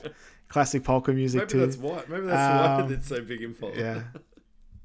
Probably, you're not wrong. It's a good call. Very patriotic. He says he overheard she's trying to get to Chicago, and he gives her a lift there. But he thought that she will know who he is. And he's going off he says he's the polka king of the Midwest, and he's going through a few of his hits. He goes, polka, polka, polka, Twin Lakes polka, polka twist, and he starts doing a little twist. And he goes, I think the first one's like, polka, polka, polka, polka, polka.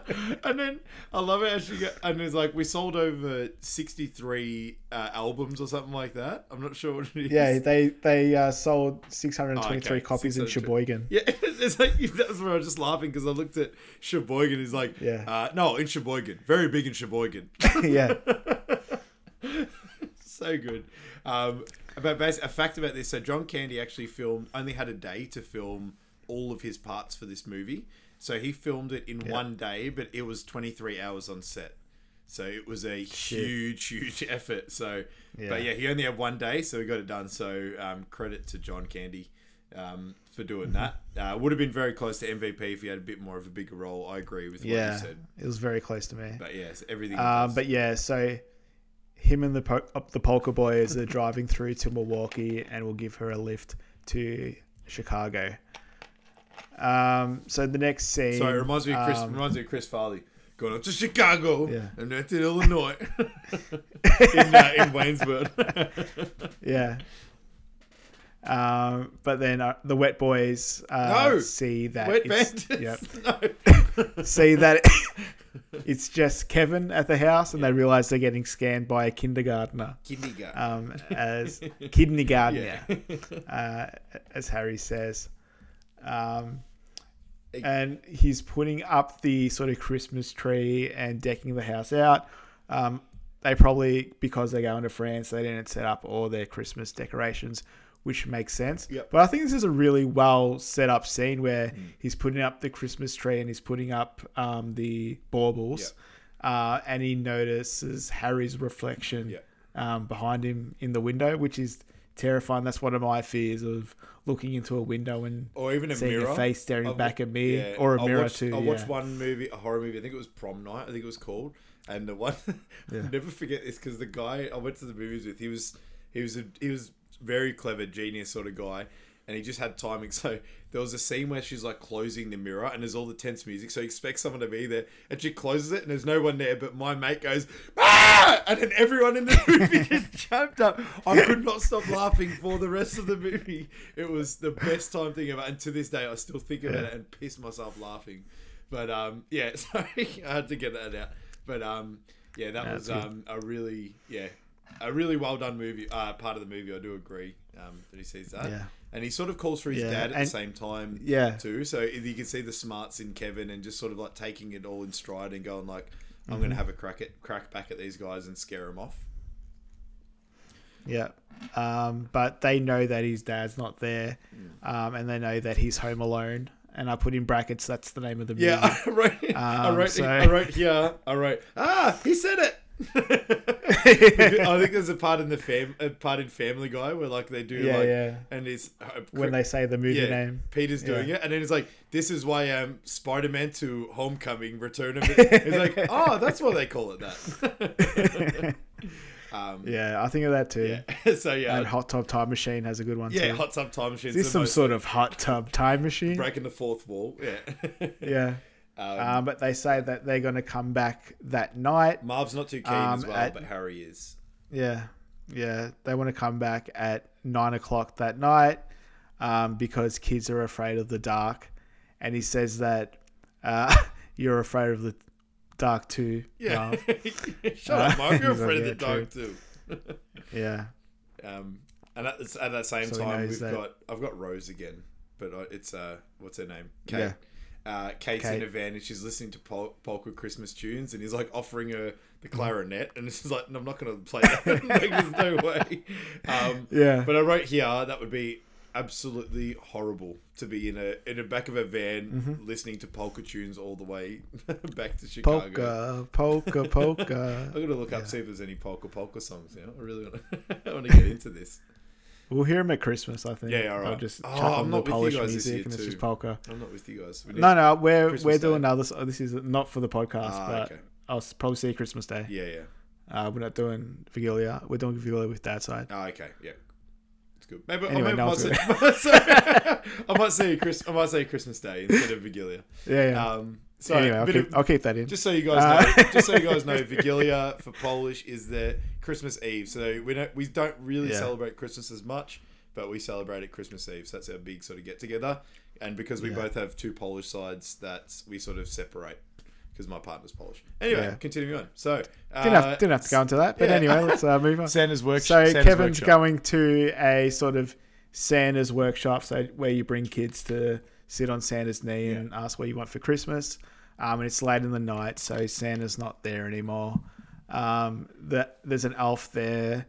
She tells Kevin that Santa might be going to his car, which now that I listen to it now, it's kind of a funny thing to think Santa's got a car. Yeah. But Santa's just like a middle-aged dude, just smashing darts, and he gets a parking fine, which he doesn't think Santa should be getting a parking fine. Good fact about this: they didn't give Chris Farley the role to that Santa Claus. Oh, that would be funny. Yeah, I reckon. Obviously, nothing against the guy. I think he does pretty good, but Chris Farley, anything you can inject him into would have been amazing. Oh, he comes up so much in these movies. Like, he is just everywhere in these movies that we're watching. Yeah, well, if you're bringing him up every episode, he's going to be in it. Well, there's a reason to, Adam. There's a reason. But yeah, so Santa's... I think this Santa is a lot more placid than Chris Farley would have been. He tells Santa that he knows it's not the real Santa, but he works for him. And he even puts up his beard when he realizes he's talking to a kid. Yeah. Which is quite nice of the guy. Yeah, he's a good dude. He knows that he's trying to keep the mirage alive for this kid, and he's doing his best, even though he's off the clock. So good on him. No, he's a good dude. And he tells him that he doesn't want any presents. He just wants his family back. So you might be right, where he still believes that supernaturally his parents are gone. Yeah. And I like how he lists everyone.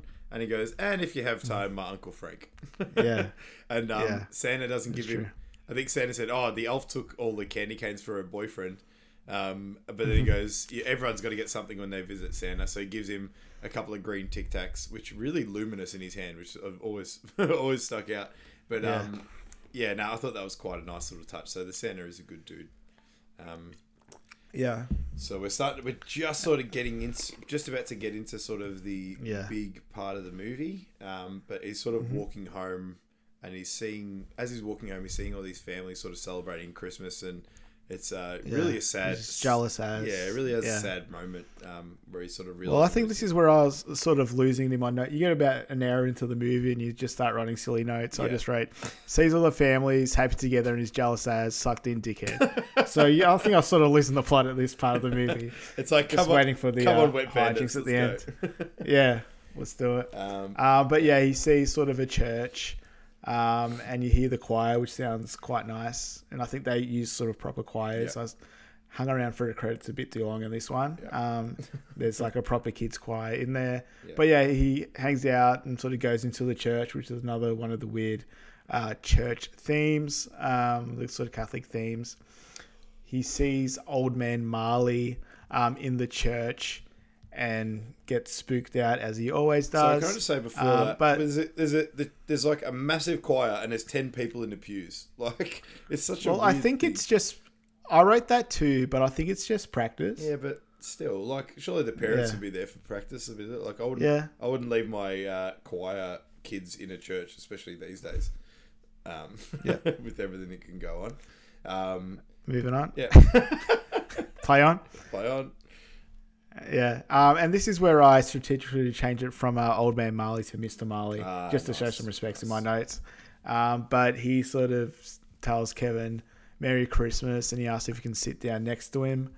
And he says that his daughter's in the choir, and he tells Kevin that all the rumors that he's heard about him aren't true. So obviously he knows that the kids in the neighborhood think he's a creepy old dude that murders everyone, but that's not true.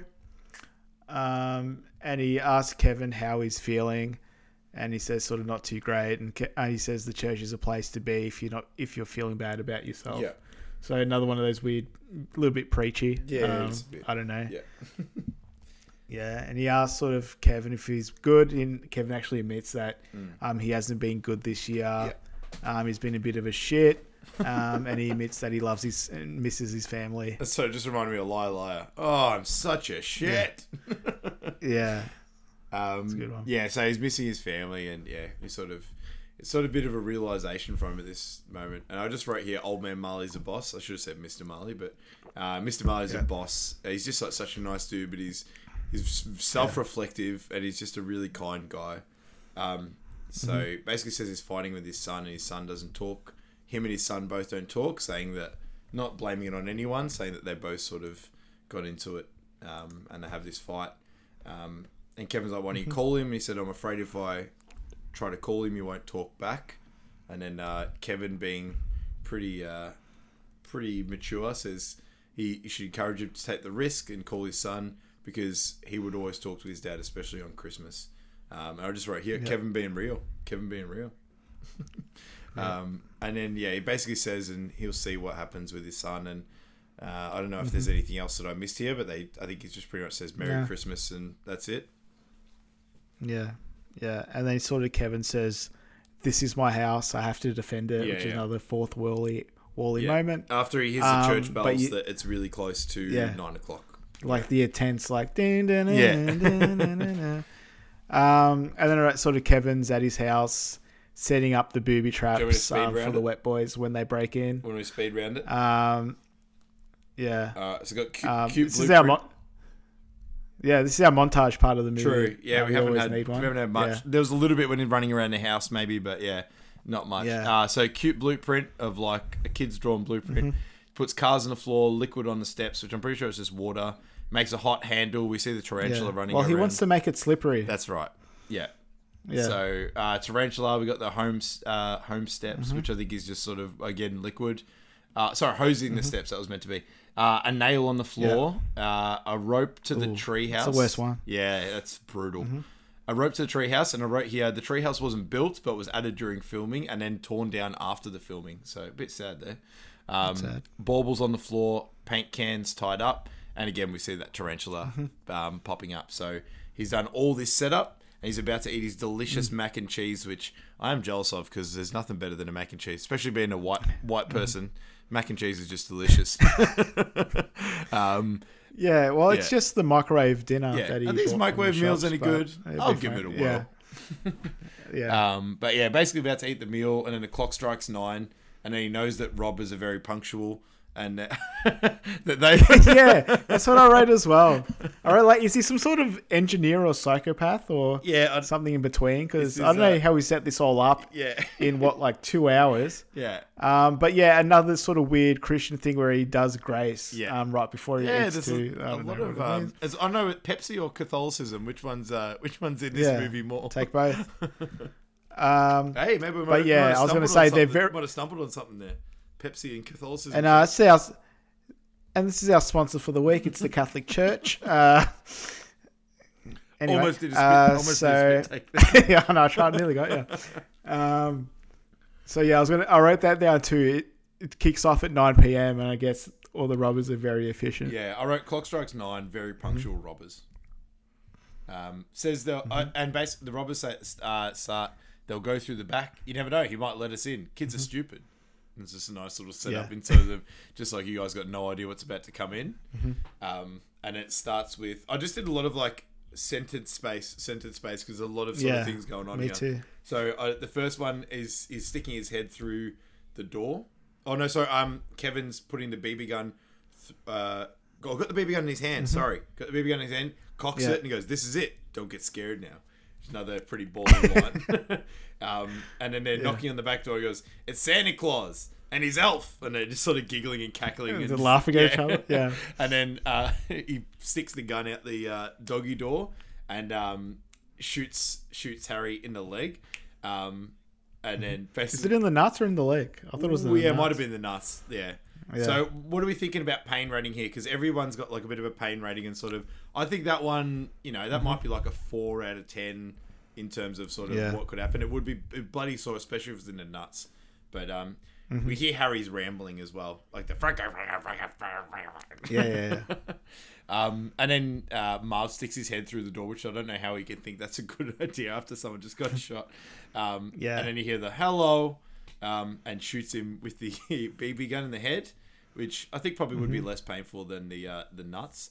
But all right, here they have a doggy door, but where's the dog? Yeah, another good call, very good call. Maybe the dog died a few years ago. R.I.P. pup. They haven't got one yet because it's too fresh. Yeah, but if you want to bring that up, that's fine. Shit. So they agree to split up, with one going to the front of the house and one going to the sort of garage Harry steps. to the front, Marv to the basement. Yep. You probably have the notes better than I do. Yeah, I got a lot like you, where it's just like one-liners. And I'm not sure where we are. But yeah, Harry sort of slips on the stairs, which is the front, where he's going up the stairs, and he does the dramatic slip backwards and fall on the I feel bad for his back. Yeah. Far out. That hurt my back. I reckon that's like a 6, and that's like winded, and like you won't be up for quite a long time. And then Marv slips down the stairs, and then it sort of does his first little noise, because Marv's noises are just the best in this. And he basically just can't get up on that sort of base and that sort of slippery staircase. Yeah. And then Harry's again trying to get back up the stairs, and then does the exact same massive tumble down. So he's gone down these stairs and ate shit twice on concrete. So again, like, there could be some serious internal bruising and bleeding that's coming up. Yeah, fractured ribs that are going into your vital organs. Yeah. Marv sort of scurries up and he starts walking to the door, which is weirdly unlocked. Yeah, I read that too. I read oversight. Why isn't it just at least locked? Yeah. As a bare minimum, maybe you can break it and like at least like punch through and sort of open it from the inside. But buy him more time. As well as this, like, little bit. Can I just say, why isn't he called the cops now that they're starting to break in? Because the phone is in the house and it's working. And also, the phone lines are supposed to be down as well. I don't know if they fixed it in time. Like, it makes sense if he ran to a neighbor's house and called, but no, he didn't. He actually called from their phone. So anyway, that's another thing that shit me a little bit. This. Anyway, so Harry's walking through the dark of the basement, and he pulls what he thinks is sort of to turn on the light, but a iron to iron your clothes, not an piece of iron, because I think that'll be a whole different story. It was a piece of iron, but falls on his head. And all right, that's at least a concussion or a broken skull, leading to brain damage. I did KO very bad trauma. Like, very bad head trauma on that. I think it could potentially be death if it was in the wrong spot as well. But I think at the bare minimum, KO and very bad trauma. And you're not getting up for a very long time. Yeah. And then we go to Harry, who finally gets to the front door, and you can see that it's burning hot before he touches it. But he grabs onto it and it burns his hand, and he goes flying back into the snow, and he puts his hand in there to cool it off. I like the blowing noise he does. He goes, it's not even like a proper like blow. It's like, but the sizzle, sizzle in the ice as well is like this, the thing that gets me in this. It's like, and it's got that massive M embroidered on his hand. The McAllister M must be painful. Yeah. How baller do you have to be to have your initials embroidered on your doorknob? That's it. I need to get a G. Imagine getting a G on my doorknob. That'd be so sick. Christmas present. There you go. If you needed one. So basically, and then Marv's like stepping on the tar. That sort of Kevin's put on the stairs. So as he's doing that, he's losing his shoe. So his shoes are coming off, and I can see in your face in preparation for what I'm about to say. he then steps on the long ass nail and like wide nail into the bare foot, which for me, I think that if he got the wrong spot of the foot, there could be some serious like nerve damage, like like it could be a long-term injury, that one as well, a lot longer than you think. Yeah, and it's like, at least see that nail. Like, that's the bare thing you can do. And as well, once you're watching for as well, how's the odds of like just stepping on that part of the stairs where the nail is too? Like, how's the odds? So you got pretty lucky there. I wrote here he's let out an almighty scream. That's one hell of a scream from that's a good scream. Marv. Goes to the front door and Harry. No, sorry, he goes to the back door. Harry comes in. The blowtorch goes onto his head. I just wrote dead. Like this is death. Well, I wrote third degree burns, but you might be right too. I think that one's death. But like he does a lot of his little sounds too. Yeah.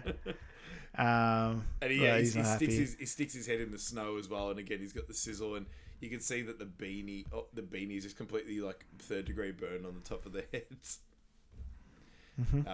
So then Marv decides I can't get upstairs, so I'm heading back out, which he's already done so much work. It's a bit stiff that he goes back out. So Harry basically just bursts through the door with a blowtorch, and he makes his way in with no consequences as of yet. And Marv is heading through the window next to the tree to be able to get in. So the guys have sort of made their way into the house now. And this one's probably the nicest out of all of them that pops up. I don't know if you just embarrassing. Yeah, is this when he gets sort of tarred and feathered? He gets covered in some sticky stuff on paper, and he gets feathers blown in his face, which I don't know what's that going to do anything. Yeah. Like doesn't take a while to set up too. Yeah. And you have to get your timing right, so I don't know if that's worth it. Yeah. But then Marv is going through the window and he steps on sort of broken baubles with his already nailed foot, which would be I feel sorry for Marv's feet. So the real ones were made of candy, I found out. They actually made like lolly baubles, which is pretty cool. That's nice. But there was actually, I wrote, if these were glass, there's deep lacerations requiring stitches. Yeah. That's another one. Yeah. I feel like an MD talking about this shit. So the guys meet up and then they look at each other. This is probably one of my favorite lines. He goes, "Why the hell how'd you take your shoes off?" He looks at him and goes, "Why the hell are you dressed like a chicken?" Yeah, I've got that too. It's so good. And then they sort of meet up and they're sort of in the main part of the house and they could hear Kevin. So they're starting to chase him and to catch up with him. And then they slip on the cars and like these guys are just like comically bad at this stage. Yeah. But I think there's a Family Guy again, another Family Guy reference where it's like what happens if there was actual robbers? He goes, "Oh, there's some cars there, so maybe we just don't step on them." And he goes, I'm gonna get you with my tarantula, and then they just shoot him. He's like, and now he's the only one, so there's no witnesses. Yeah, let's get out of here. But so Kevin basically asks if they want some more after they slip on the cars. Yeah, and then he's sort of taunting them from upstairs. He goes, "I'm up here, morons. Why don't you come and get me?" And then he goes, "Are you going to give up? Or are you guys thirsty for more?" So I don't know why you're egging on these criminals in your house. Yeah. But they're running up the stairs to go get him. And then he throws the paint cans down the stairs on the wire. Yeah. And I think, what was it that Harry gets out of the way first and it smashes Marv. And then another one comes back down and then hits Harry in the face. Yeah. So they both get knocked down from the paint cans. Yeah. Harry gets up and he realizes that he's missing his gold tooth. Yep. And that's the point where Kevin goes into a room and he calls the police. And I thought the phone lines were down. Yeah. But anyway, it's a movie. And as well, if he knows, as I wrote here, if he knows they're coming at 9, he's so sure of it. Why don't you just call the cops at 9 o'clock or like just before 9 o'clock? But anyway, another great point. Just hide somewhere. Yeah. And then they're chasing after him. Oh, he says as well, I'll snap off your cojones and burn them in motor oil, which is a real Pesci line there. Yeah. And then, so Harry sort of, as he's chasing after Kevin, he trips on the wire and sort of KOs himself a bit. And Marv sort of grabs Kevin's leg and he's sort of got him a little bit. And Kevin's like halfway up the stairs and he's like sort of etching away. And then he finds Buzz's tarantula and puts it on his face. And I just wrote the most almighty of screams out of all of them. It's the best one, I think. He really nails this one.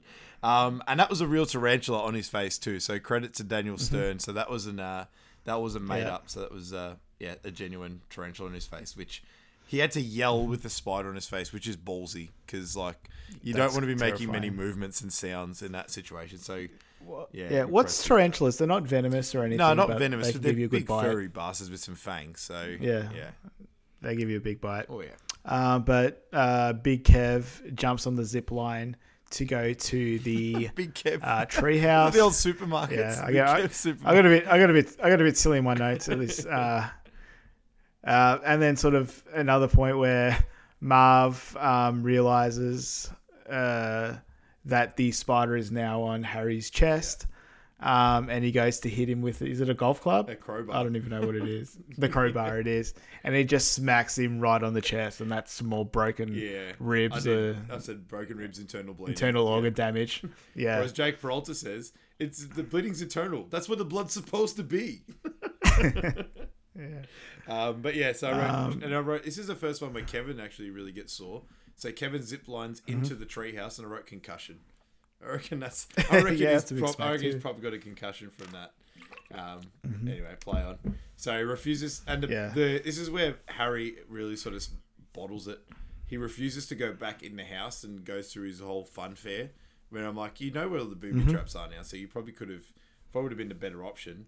But and the cops won't go to that house either. They'll be going to the other house where Kevin told them to go. Yeah, that's right. Well, they could have just stole some shit and left. So.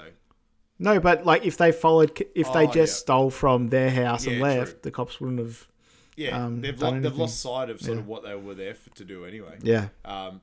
So he refused to go back to the house and instead wants to go on a flimsy rope. So not the best move there. And then it's another really good line, and I think my sister does this to me. She's like, "Are you scared, Marv? Are you afraid?" As he's coasting him onto the rope. And then sort of as the guys are etching themselves on that sort of rope, Kevin shows the garden clippers, and then they go back.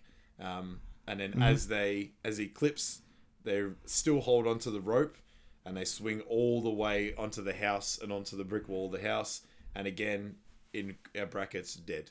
This one's a death one, I reckon. Yeah, that's a few broken bones.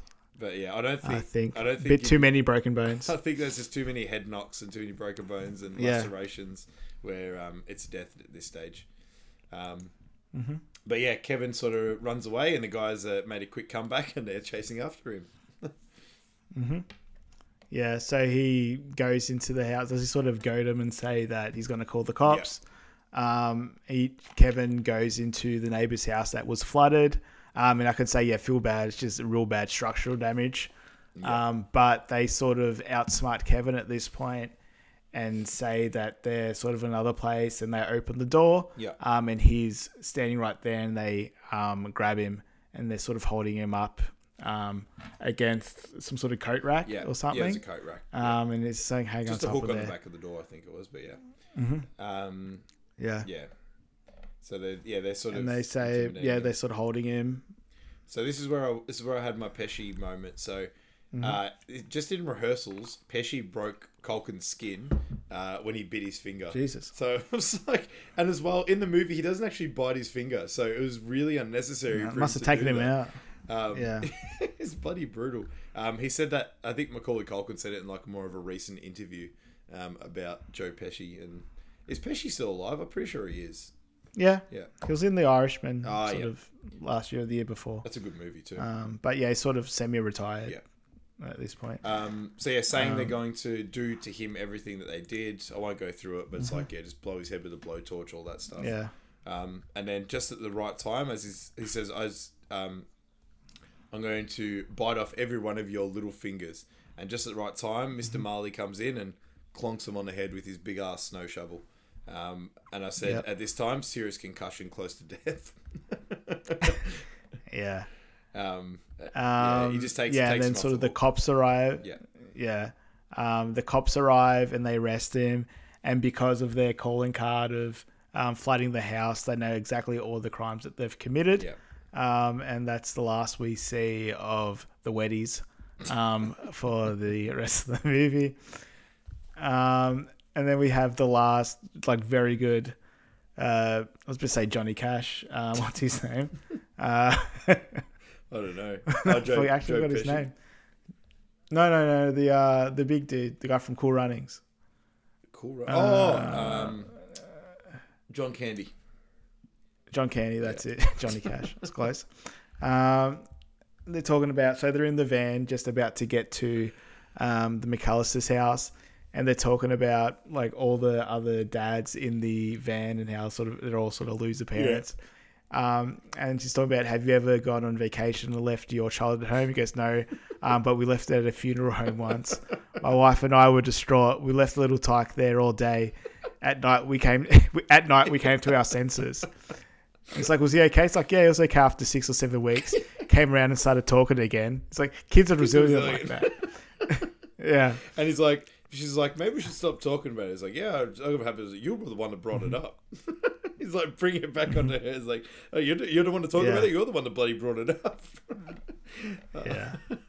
But yeah, I just love that. Kids are resilient. If you're right. Yeah. Yeah. In the next scene, Kevin wakes up on Christmas and he's sort of sad. He assumed his family will be back or like the wish will come true. But unfortunately, his family aren't back quite yet. The van drops off at sort of the front of Kevin's house. And the mum comes in.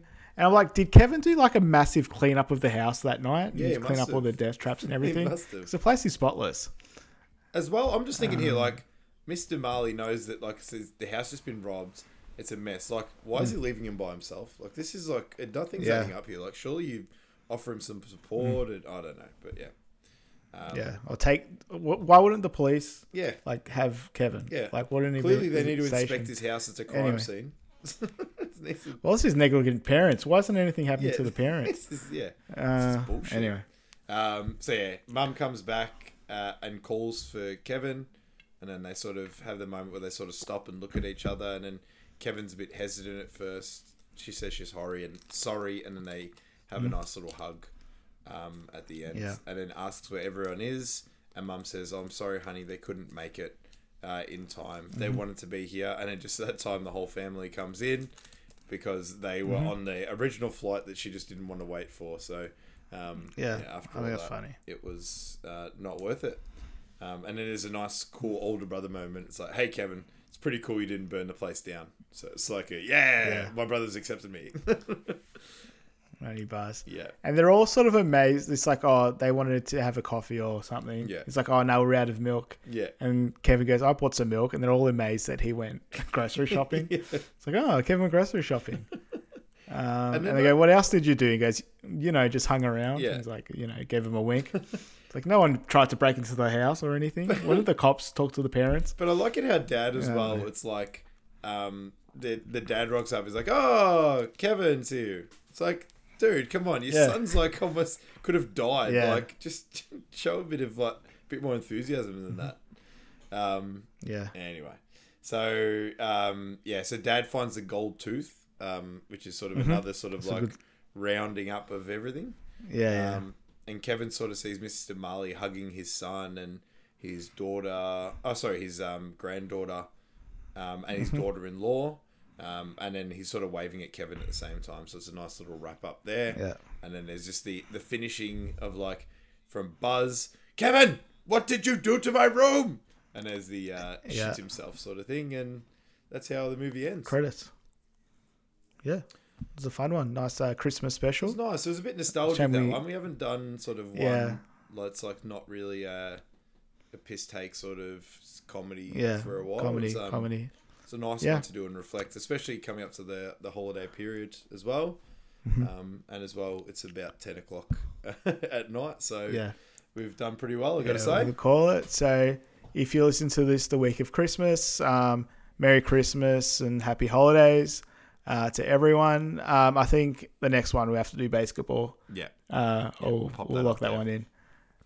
But all right. Yeah, thanks everyone for listening in. Thanks everyone for continuing to tuning in. It's probably our last, well, it would be the last one for the year, I think, in terms of for this year. Maybe. So thanks for all your support in our first year. We're not taking the mandated podcasting break. We're working right through the holidays, so we could probably smash out more episodes in the holidays, to be honest. Yeah, so we'll backlog about 2 months work. Yeah, I've got to catch up before my honeymoon and wedding and everything, so I think we've got a bit of work to do. So, but it's not work when you love it. So continue listening on. We'll continue podding, and until next time, guys. Catch you later. Thanks for the quick one, Michael. I think we broke a record. All right. See you guys.